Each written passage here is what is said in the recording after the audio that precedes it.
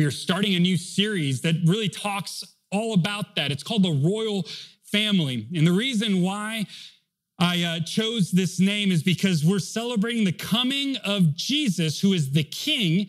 And really the whole story of the Old Testament is, well, Genesis 12 and beyond is of the royal family, the family of Jesus. Jesus was perfect, the only perfect one. We say often that we are a group of imperfect people that come together to follow and worship the only perfect one, Jesus Christ. See, Jesus's family was imperfect. So maybe you've already had a taste of that at Thanksgiving, where you were reminded that your family was imperfect. Maybe you need to hear that. Hey, your family is imperfect. It's not perfect. There's only one perfect one, and that is the Lord Jesus Christ. For you, maybe this holiday, this Thanksgiving break was really hard because it was the first time that you celebrated Thanksgiving and there was a seat left empty on the table. Or maybe you realize that there's greater distance than you thought from an estranged family member, a son, a daughter, a niece, nephew, aunt, uncle, dad, mom, grandpa, grandma. And you see these tensions really boil up this time of the year, where all of this tension, this hurt, this pain, this mourning just comes up in a time of hope, joy, love, and peace. And you're like, I don't feel any of that. Well, that's why we are talking about this, because there is so much imperfection in our lives and in the reality of our families. But as we look at these imperfect people, this imperfect family, there's one constant, and that is Jesus, the coming of the King that came to restore all that was broken and who reigns over all. Anybody out there? So let's focus on Jesus as we celebrate Christmas this season. There is this episode in the Bible, it's called the exile, and that's really the most tragic part of the Old Testament. It's when they were exiled from their homeland. The Israelites were exiled to another nation, and they were ruled by another king. And the prophet Jeremiah is speaking to them in this moment, and he says this in Jeremiah 23, verses 5 through 6. The days are coming, declares the Lord, when I will raise up for David a righteous branch, a perfect one, a king who will reign wisely and do what is just and right in the land. In his days, Judah will be saved and Israel will live in safety. This is the name by which he will be called, the Lord, our righteous Savior. We get to hold on to this promise over our lives and over our families as we celebrate that the King has already come. Let's expect him to do awesome things. Let's expect him to do big things. Maybe you have lost that expectancy for a while and you see a friend or a family member that's distant from God and you stopped praying for him. Now is the time to get down on our knees and to pray and believe that he will, in his timing, restore and bring that person back to him and back to the family. Let's expect, I just feel it in my bones that he will do awesome things through us as we expect and hope. We're going to turn this morning to the story of Jacob, very imperfect person. He's a part of the genealogy of Jesus. In Matthew, this is the beginning of the New Testament, first book in the New Testament, Matthew Chapter 1, verse 1 says this, the book of the genealogy of Jesus Christ, the son of David and the son of Abraham. So right there from the get-go, first opening lines of the New Testament, two imperfect people, only one perfect one, Jesus, the Messiah, the anointed one, the Christ. And then the son of David and the son of Abraham. We're going to look at David later on, and we looked at Abraham a few weeks ago, so we're going to look at his grandson this morning, Jacob. But then this next graphic shows the genealogy. So if you think you may be the only imperfect family around, just check out the genealogy of the Bible and feel comforted by that. Because the Bible is full of stories of imperfect people. It's why I love the Bible so much. You may think, well, if the Bible is the true living word of God, it kind of should have been filled with all these perfect people that got it right. In reality, it's full of all of these imperfect people. They got it wrong all the time.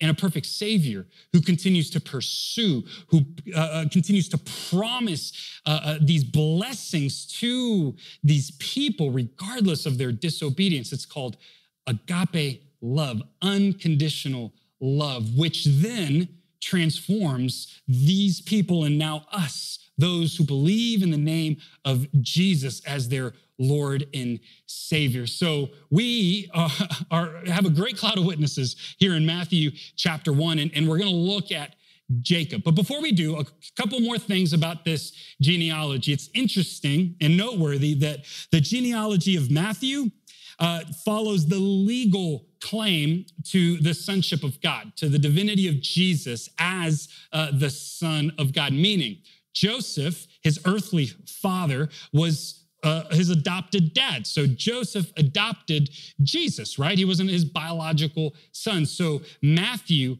follows Joseph's lineage all the way up, whereas Luke's follows his biological lineage through his mom, Mary. Another awesome thing about the genealogy of Matthew is that it has some questionable characters that if you're trying to make sure that Jesus looks all nice and neat, you would probably omit, but they don't, because they're talking about how imperfect the family of God is.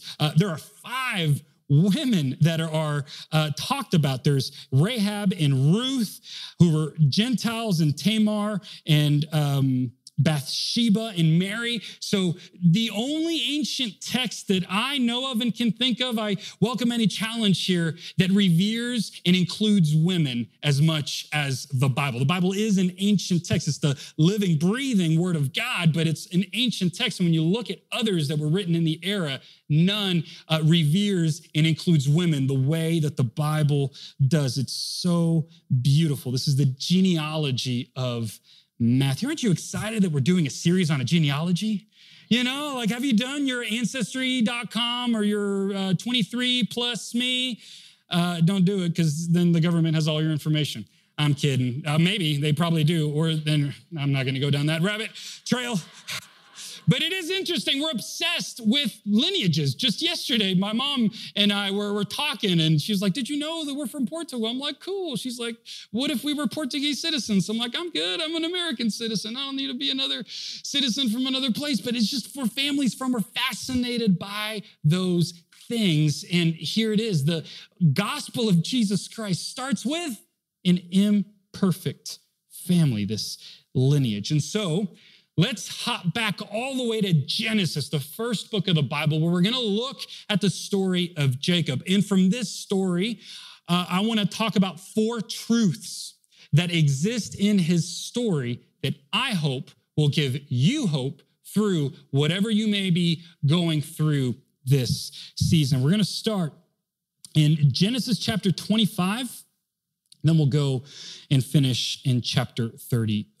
So Genesis 25:19, we see the lineage of Jacob. These are the generations of Isaac, Abraham's son. Isaac is Jacob's dad. So Abraham fathered Isaac, and Isaac was 40 years old when he took Rebekah, the daughters of Bethuel and the Aramean, and Paddan Aram, and the sister of Laban, the Aramean, to be his wife. And Isaac prayed to the Lord for his wife because she was barren. So here we have Isaac and Rebekah.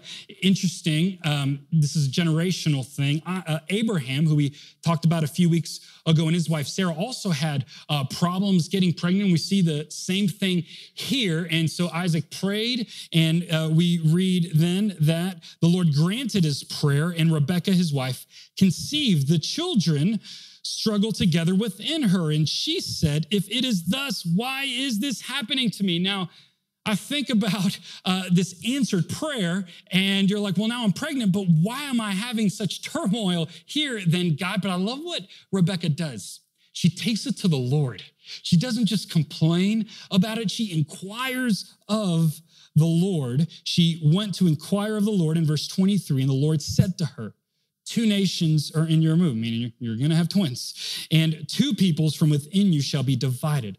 The one shall be stronger than the other. The older shall serve the younger. And when her days to give birth were completed, behold. Now, This word, behold, it's a really cool word that the Hebrew, the word is mineh, or hine, sorry, but the ESV translation keeps as behold, because there's really no better word in English, one word, to say, pay attention. This is important. This is a big deal. So, and behold, there were twins in her womb. The first came out red, all his body like a hairy cloak, so they called his name Esau. Flattering.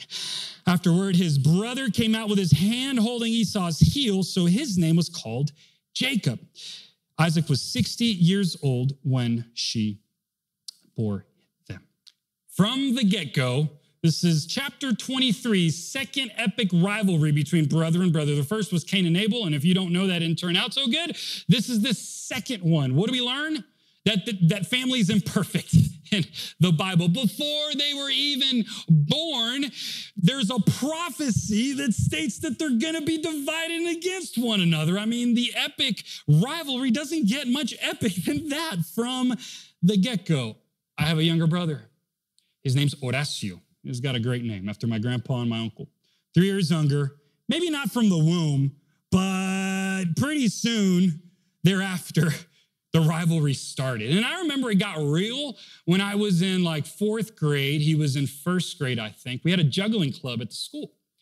We should start juggling clubs at school because they teach you great hand-eye. He started juggling better than I did when he was in 1st grade and I was in 4th. And I'm like, I'm going to have to work twice as hard to beat this guy because he's really talented. He's just naturally skilled. Fast forward, a lot of rivalry in video games, a few controllers thrown at one another, playing that. Soccer, we competed. And then it really got bad. It was a few years back. I was training for a race and I had a long run, but it was just a slow run to train. And so I told my brother, hey, come with me. And you know, we're adult men by this point. And I thought, let's just run together. Let's chit chat. Let's catch up. Let's just enjoy running with one another because that's what brothers do, right? And so we started running and then we got to the final mile. We ran 13 miles that day. So mile 12, homeboy just takes off. Like I told him it was a training run. He doesn't have a race that he's training for. I do, okay? So he can go all out. But I'm like, okay, I'm just going to leave him. Just going to leave him. I couldn't help it. About 25, meters in, I was right behind him. I'm going to get him. Well, to this day, my knee is still injured from that run because I couldn't help it. I had to be faster. I had to win. And I didn't. So that's the other thing that made me realize is my little brother is now 6'2". He's faster than I am. He's better at soccer. We haven't played video games in a long time. He can juggle clubs and even fire and balance a ladder on his chin. True story. And he's better looking. He's got more hair than I. I think the rivalry's done. He's just won. Esau and Jacob kept going a little longer. Let's read now and go back to the story of what happens with Jacob and Esau. Again, Esau was the older brother. Jacob was the younger. They were twins, but the birthright was really important then because the inheritance went through the oldest son. And so the blessing, the influence went through the older son. This isn't only a Jewish thing. This is a human thing that the older son is revered as holy. So when Jacob was cooking stew, this is now in verse 29, Esau came in from the field and he was exhausted. And Esau said to Jacob, let me eat some of that red stew for I am exhausted. Therefore his name was called Edom, which means he was exhausted. Jacob said, sell me your birthright now. So Jacob is going after his older brother's birthright. Edgy. Verse 32, Esau said, I'm about to die. Of what use is a birthright to me? Jacob said, swear to me now. So he swore to him and sold his birthright to Jacob. Then Jacob gave Esau bread and lentil stew, and he ate and drank and rose and went his way. Thus Esau despised his birthright. So Jacob, which also means the deceiver, just tricked his brother, used his circumstance to now become the older brother, and the vehicle of blessing. It's very important because Esau here did not recognize what God had promised his grandpa Abraham. In Genesis 12, God said that he was going to bless the entire world through him and his descendants. So what Esau is despising is not only his birthright, but he's despising being a blessing of God to the entire world. Jacob takes it and now is considered the firstborn. What do we learn from this truth? Y'all, this is the grandson of Abraham. We're not very far along into God's redemptive purposes and biblical narrative before this narrative comes in. And so it teaches me that God wants to use imperfect people to fulfill his perfect purposes. That's Jacob, and that's you and me too. Because we now in Jesus are called sons and daughters of the Lord Most High. Our inheritance is in Christ because of what he did for us. Nothing to do with the order of which we came to know Jesus or anything that we could have done. We now have an inheritance because Jesus came for you and for me, and he wants to use us, despite our imperfections, for his perfect purposes. Colossians 3:23-24 says, whatever you do, work heartily as for the Lord and not for men, knowing that from the Lord you will receive the inheritance as your reward. You are serving the Lord Christ. And so again, going back to this season and what it means, there are so many distractions, good distractions. Taylor asked, I'm going to ask again, who's already put their tree up? That's fantastic. Did you know that the tree was a pagan symbol? Aren't you glad you came this morning to learn that? I'm kidding. The tree's a good thing. We can't wait to put up my tree. My wife's actually the one that's like, we don't need. I was like, we absolutely need a tree, and it's got to be real. That's another argument and discussion for debate for another time. Real trees versus fake trees, height, width, all that other fun stuff. Anyway, we can get distracted by so many good things in this season and totally miss God's purposes for us, especially as we celebrate with loved ones and friends that we do not see often. God wants to use imperfect people for his perfect purposes. So whatever we do, let's do it knowing that God is using us through that. In Genesis 27, Jacob and Esau are now before Isaac, and Esau goes away, and Rebekah, their mom, wants Jacob to now receive, he's got the birthright, but he's got to receive the blessing now for things to be official. It's like signing back then. You lay hands, you anoint, and then you're good. You have that inheritance. And so Rebekah and Jacob deceive their now blind dad Isaac and convince him that Jacob is actually Esau. He puts sheepskin to, he's hairy and all this stuff. And so it happens. Isaac is tricked. And this is now the status of Jacob and Esau's relationship. Let's pick up Genesis 27, verse 41. Now Esau hated Jacob because of the blessing with which his father had blessed him. And Esau said to himself, the days of mourning for my father are approaching. Then I will kill my brother Jacob. So when Isaac dies, Esau is coming after Jacob. But the words of Esau, her older son, were told to Rebekah. So she sent and called Jacob, her younger son, and said to him, behold, she's saying, hey, this is really important. Listen, behold, your brother Esau comforts himself about you by planning to kill you. Now, therefore, my son, obey my voice. Arise, flee to Laban, my brother in Haran, and stay with him a while until your brother's fury turns away, until your brother's anger turns away from you, and he forgets what you have done to him. Okay, so good advice. She says, go away. Give him some time. He needs to settle down. He's going to kill you.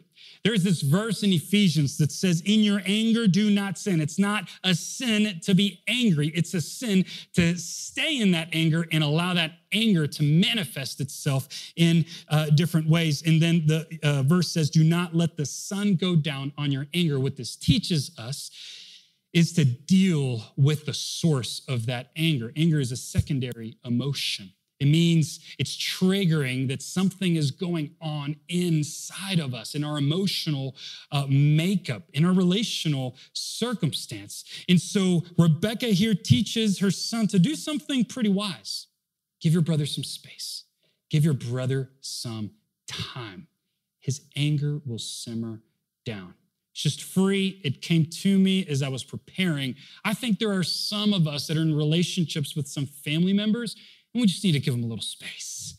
They haven't been making the best decisions. They haven't been the best fill in the blank to you, son to you, daughter to you, dad to you, mom to you. They just need a little bit of space, but don't ignore it. Don't let that space go on forever. Work it out with the Lord. Now, here's the bad part of the advice here. She sent him to Uncle Laban. I hope you don't have an Uncle Laban. Uncle Laban was a bad dude, double as deceiving as Jacob. He deserved a little bit, but Laban went a little too far. We're not going to go into it word by word, but here's the recap. Jacob falls in love with Rachel, Laban's daughter, and Laban's got an older daughter, Leah. Well, remember this birthright thing, older son, older daughter? Well, Leah wasn't married. And so come wedding day, there's a little swap. I don't understand, but that's what the Bible says. And he marries Leah instead of Rachel. So he married the wrong woman. And so Laban says, if you want to marry my other woman, again, this is ancient times, he says, you got to work for me for 7 years. And boy, does Jacob waits for 7 years, and then he's with him for about 13 more years. So he's with Laban for 20 years. Before all of this happens, though, I sped up. There is this scene that's really important because God prepares Jacob. And I believe that God, through this, is also preparing us as we expect him to do big things. In verse 13 of Genesis 28, Jacob has an encounter with God. He sees this ladder. He has this dream.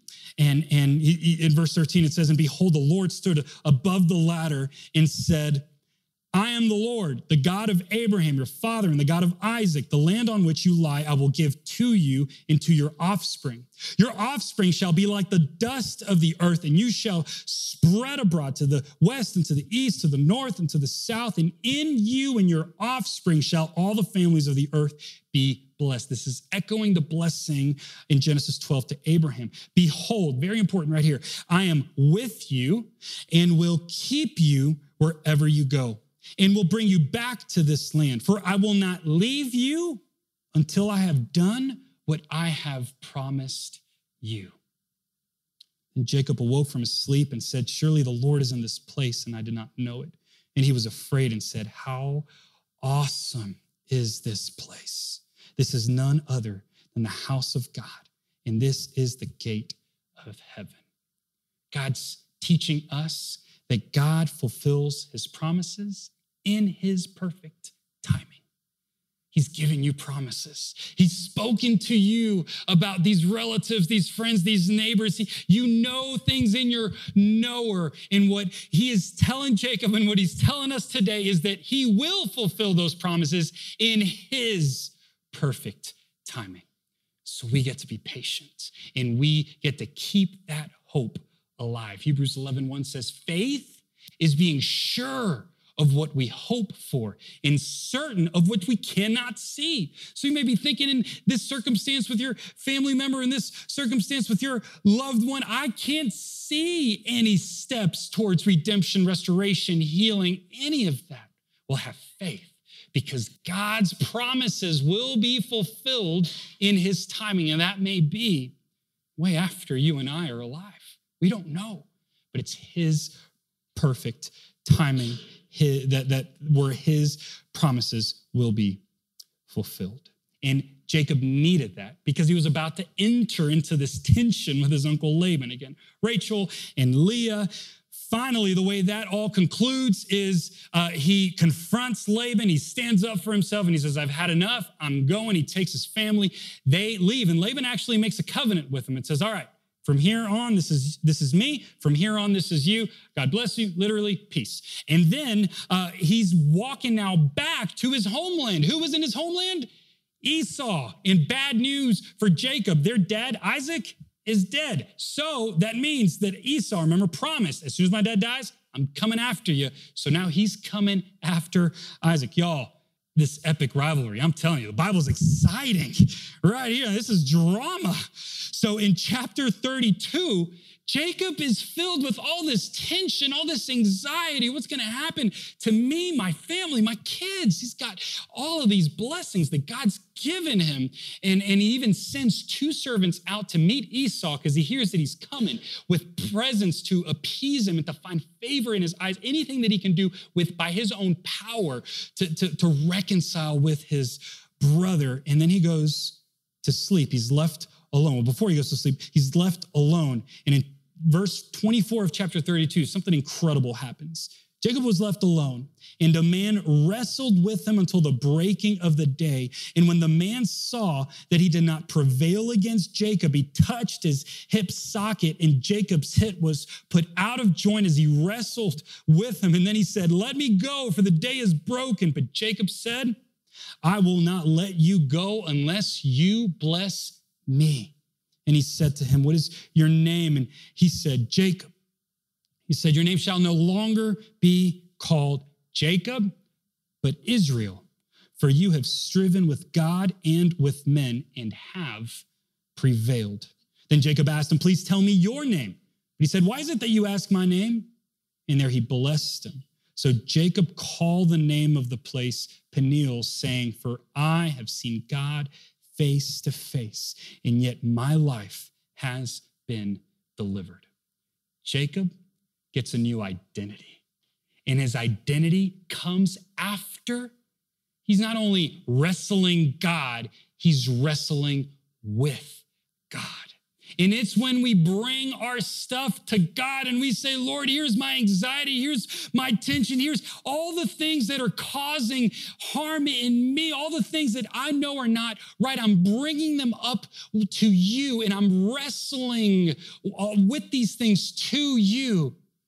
That God gives us strength. Think about Philippians 4. It says we can do all things through who? Through Christ, who gives us strength. He wants to be the source of our strength as we wrestle with all the circumstances that life gives us. But the key is that God gives us strength for the fight through a new identity. See, there were things that Jacob was ashamed of. That's why he was afraid of his brother. He knew that he had deceived him. And so he was afraid of those things. He was ashamed. Well, God said, "Hey, your name is no longer deceiver. Your name is the one who fought and wrestled with God, the one who's striven with God and with man and prevailed. You are strong because I am the source of your strength," says God. And we are strong because he is the source of our strength. We have a new identity. No longer are we defined by our past or what we have done, but we are now defined by what Jesus has done for us. And that is enough to face whatever circumstance life hits us with. The closing scene is an emotional one. In chapter 33, Jacob sees Esau approaching.